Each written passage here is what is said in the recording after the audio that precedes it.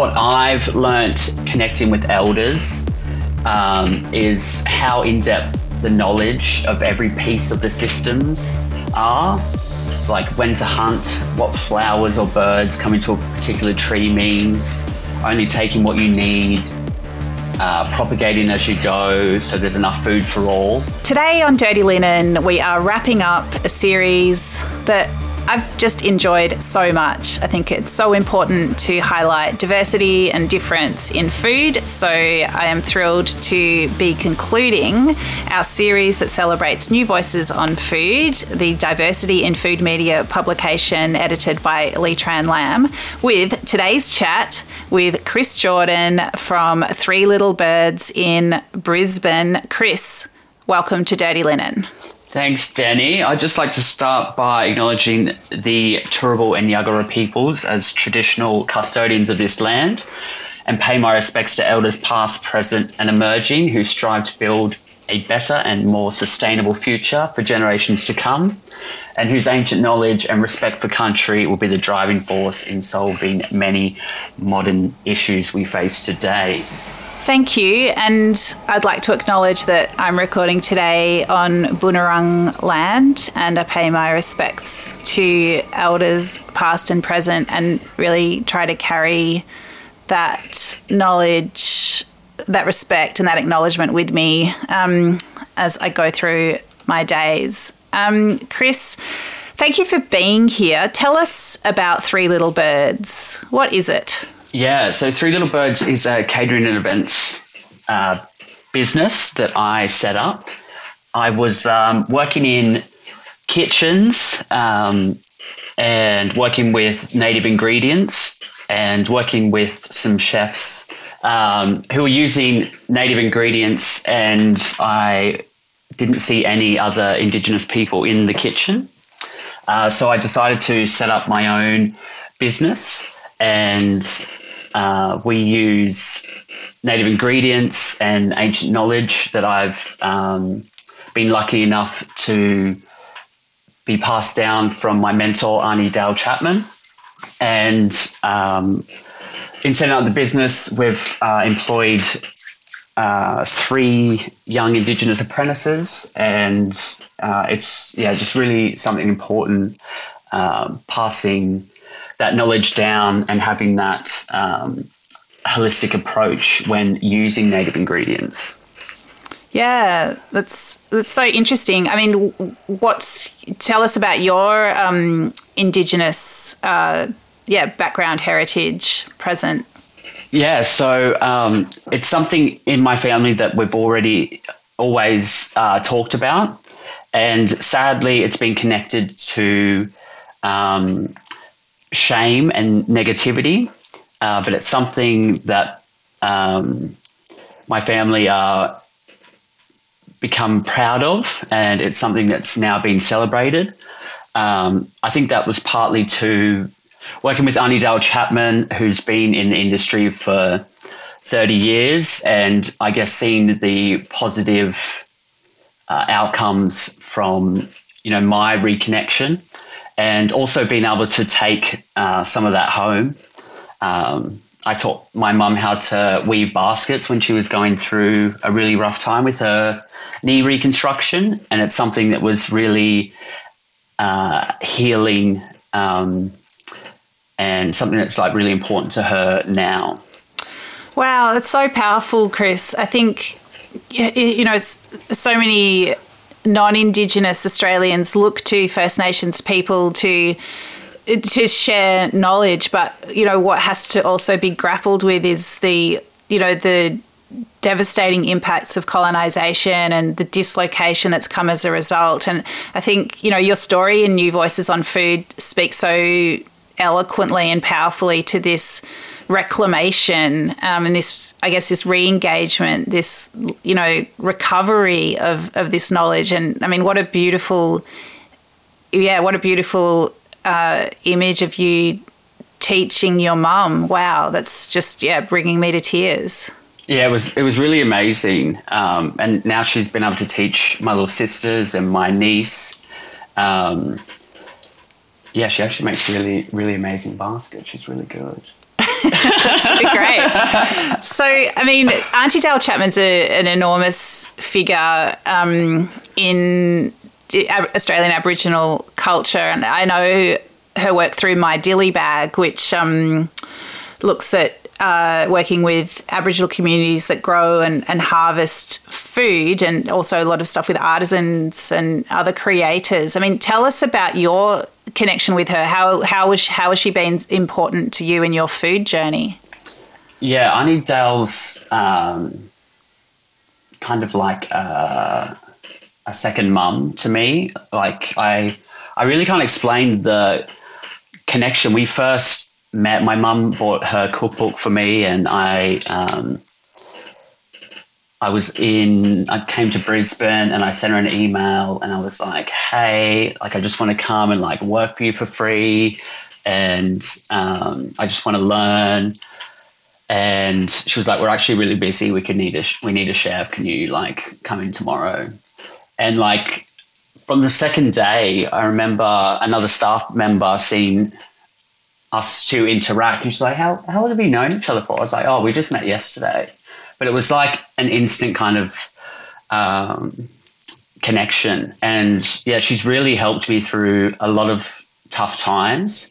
And she's someone that I call when I'm going through some stuff. But yeah, I can't thank her enough for the wealth of knowledge that she's passed down. I mean, she's 30 years in the business, and she's just so eager to, you know, let other young Indigenous chefs and, you know, creators, you know, succeed in the space. She's really paved the way for a lot of new Indigenous entrepreneurs. And Chris, I know that Three Little Birds does a lot of work with kids. Can you tell us about that? Yeah, so we started working with Kapibunda Kitchen. Kapibunda is the Yuggera word for Lamandra, and that was gifted to the project by Gaja Kerry, who's the Yuggera elder. And it is it's an amazing initiative. It's a catering business that is inside Wacol Correctional, and the curriculum of teaching the kids hospitality and cooking with native ingredients are actual orders that go out to clients like the State Library and a lot of elders' lunches, and it's a really amazing way to teach. I've never seen hospitality taught in that way, where they're actual orders and it's actual applicable situations.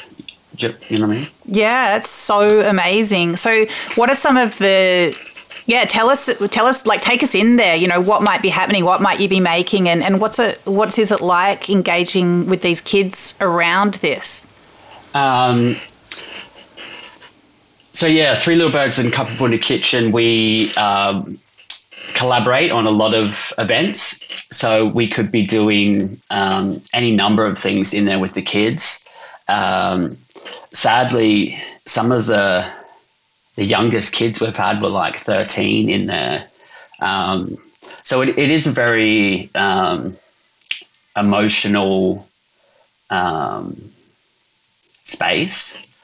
We get 4 young fellas at a time, and yeah, it's just like a normal kitchen. Sometimes we play some music, and we start prepping the orders. We go through some ingredients, like do some tastings, and it's more about like having fun, and like there's no I guess KPIs. Like engagement is like the key. So if we see you know, these young kids engaging and, you know, just excited about something, it's a real win for us, I guess. I mean, we know that Aboriginal people and Aboriginal youth are like disgustingly overrepresented in detention and correctional facilities such as the one you're working in. I mean, if you had like a audacious goal around this, what might you see as an outcome from one of the kids engaging with what you do? Yeah, so from the beginning, we've tried to create employment pathways. There are a number of barriers that exist within the system, and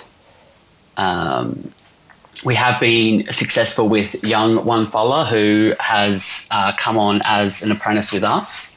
Wow. Which, it's really amazing. I just can't tell you how excited I was, and then how kind of proud I am of how he's working. And I mean, like, the odds are stacked like so heavily against you, and to see like this one kind of glimmer of hope has just been amazing. Yeah, that must be so incredibly satisfying. Oh yeah, definitely. Chris, tell us about the piece that you wrote for New Voices on Food, Volume 2. How did that come about, and how did you decide what to write? Yeah, so I first met Lee Tren Lam, I think last year. I was doing this feast at Bleach Festival, and she interviewed me, and we talked about the concept for the menu, and started to talk about myself. And we've kind of stayed in touch ever since. And she just called up. We had maybe a 2-hour conversation on the phone, and that was it, if I'm honest.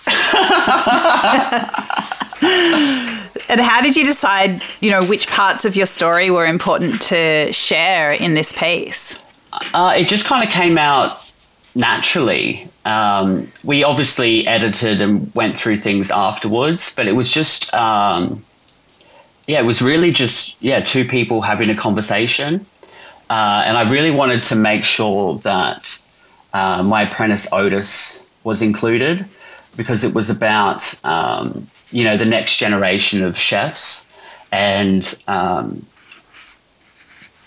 think his story as well is very important. And, giving young people this space to tell their own story as well is very important.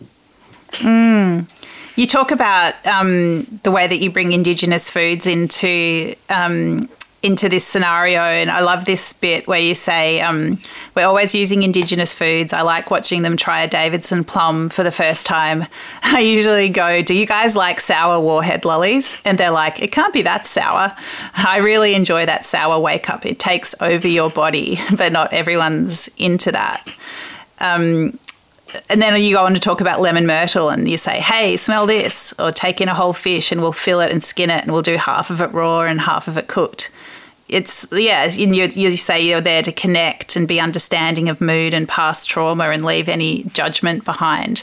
It just sounds like such a rich forum for sharing and, I guess, finding connection and belonging. Do you find that you get as much out of it as hopefully the kids do?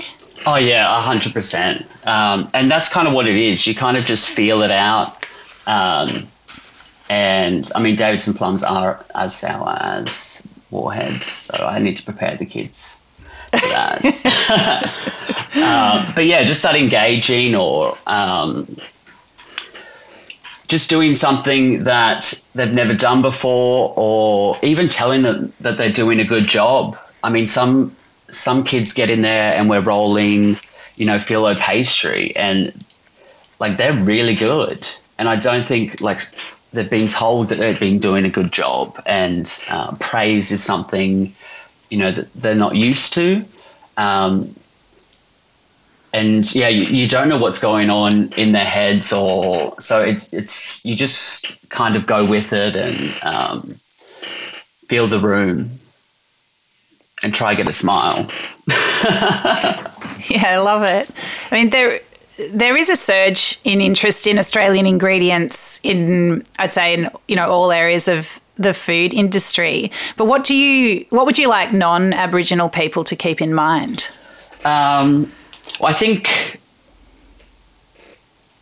what I've learnt in connecting with elders is how in-depth the knowledge of every piece of the systems are, like when to hunt, what flowers or birds come into a particular tree means, only taking what you need, propagating as you go so there's enough food for all.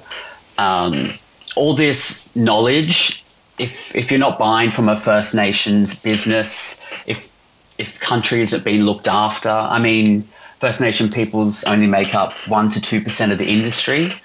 So I think it's really important to go to the source and where the knowledge is, and using those supply chains. And I mean, supporting First Nations businesses is the easiest way to help create jobs and close those gaps of unemployment as well. So yeah, I think it's paramount to go through either local mob or Indigenous businesses when exploring or going down the avenue of using these amazing ingredients. Yeah, love that. And Chris, tell us some of the dishes that you're loving cooking at the moment. Yeah, so we've just finished an amazing event at Goma on the weekend, and this was a lunch we were invited to do, which was inspired by two real pillars in the Indigenous community, Gaja Kerry and her work with Kapibunda Kitchen, but also Ani Rose Elu, who's a Torres Strait elder, and she's been advocating for climate change for decades. And it was a 4-course lunch that was split into past, present, and future.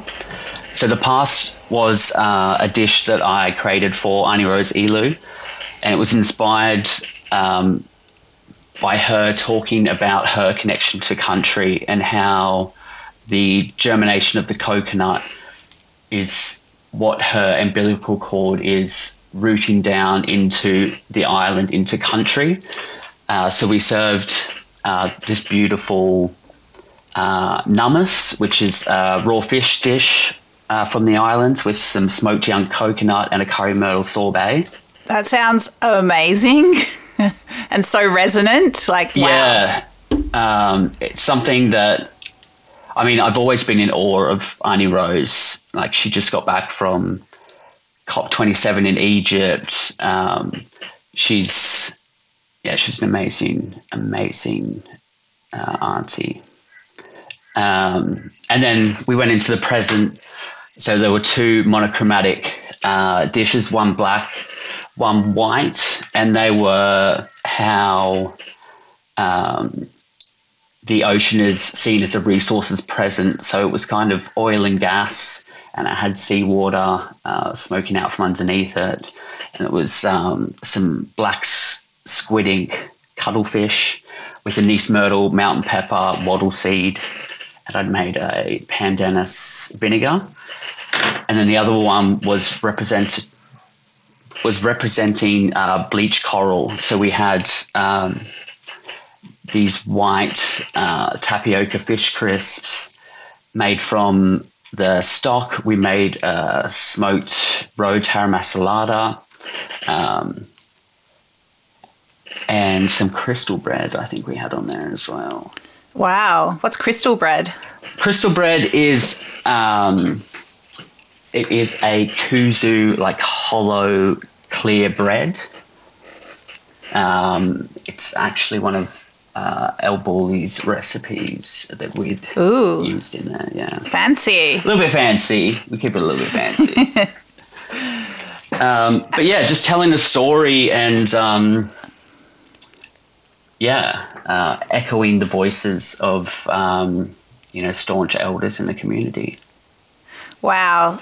It just sounds so rich and sounds delicious, but I just love dishes with, such an incredible backstory and resonance. And it sounds like it would have been a very thought-provoking meal as well. And very exciting. Chris, I really have loved this chat. It's, learned so much from you and really applaud what you're doing. It's so exciting to think about these people like Otis who are able to, just be on a really wonderful path due to the work that you're doing. So, well done. Well, Otis works harder than anyone. He's juggling a degree in IT, a chef apprenticeship. He plays football. He's a machine. Well, I feel like he's a future podcast guest as well, so we've got to stay in touch. Yeah. Let's do that. But in the meantime, thank you so much for being part of my series on New Voices on Food, Volume 2. Such a great book, and all the richer for your contribution. Thanks, Danny. Thanks for having me. This is Dirty Linen, and I'm Danny Vallant. We air the issues that the hospitality industry finds hard to talk about, hearing from different people with unique perspectives. We want to hear from you as well. If you have something that needs to be said about a topic, get in touch so we can include your perspective. Contact us at dirtyLinen@deepintheweeds.com.au or hit us up on Insta at Dirty Linen Podcast. We can't wait to hear from you. This